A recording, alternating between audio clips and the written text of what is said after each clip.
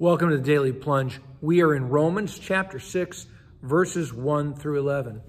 Paul has been talking previously about how God's grace is so overwhelming, so awesome, that it overcomes all of our sin, wipes the slate clean.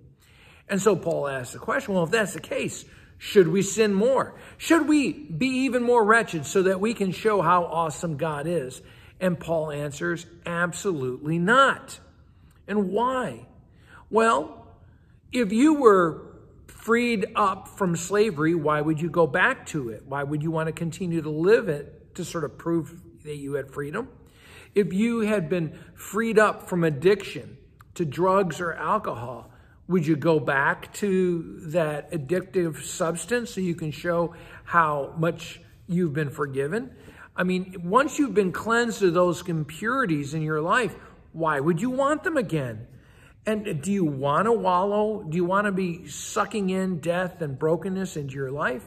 No. And so that's what Paul says. He says, you've been baptized into Christ. And so you've died to sin. And you've been raised to a new life in Christ.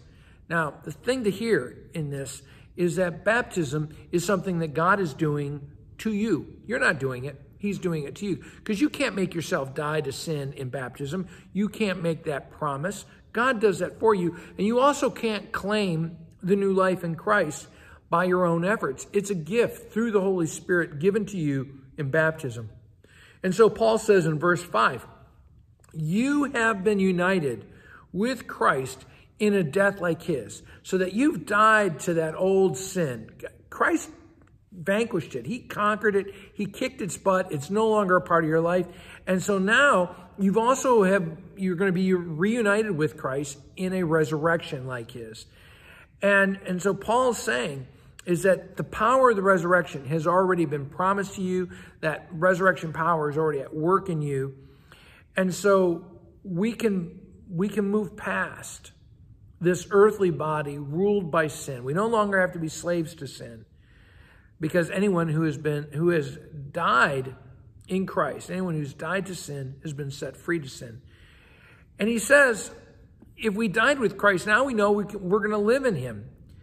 And Christ died and was raised from the dead, so he has conquered death. He's conquered sin, death, and the devil. They have no power over him. In fact, he has power over them. And as you are joined to Christ, you're part of his family. His power is for you. His power really is your power. You can call upon it. You can make that claim on Jesus to say, I need you to conquer this sin, this death in my life. And in verse 10, it says, the death that Christ died, he died to sin once and for all. Now, what does that mean? It means that when he died on the cross, he conquered sin. And he did this for each and every human being here. And he did it for all time. He doesn't need to keep doing it because he's the Son of God. It's one and it's done, right? And so Paul says in verse 11, in the same way, because you belong to Jesus, count yourselves dead to sin. Don't go back to walking as zombies of sin. You are alive to God in Christ, and that's the good news for all of us. Let's pray. Heavenly Lord, help us to walk away from the death, to stop eating death, and to live in Christ. Amen. Thanks for joining us today for the Daily Plunge. We hope you hear the Lord speaking into your life.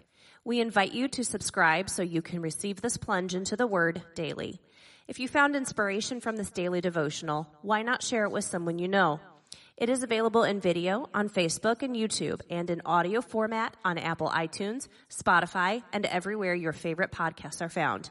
If you want to help support this ministry, go to Apple Podcast and give us a short 5-star review. Finally, we invite you to join us for worship on Sunday mornings at St. John's Lutheran outside Fort Wayne, Indiana. Check out our website at sjlt.org. May the Lord bless you this day.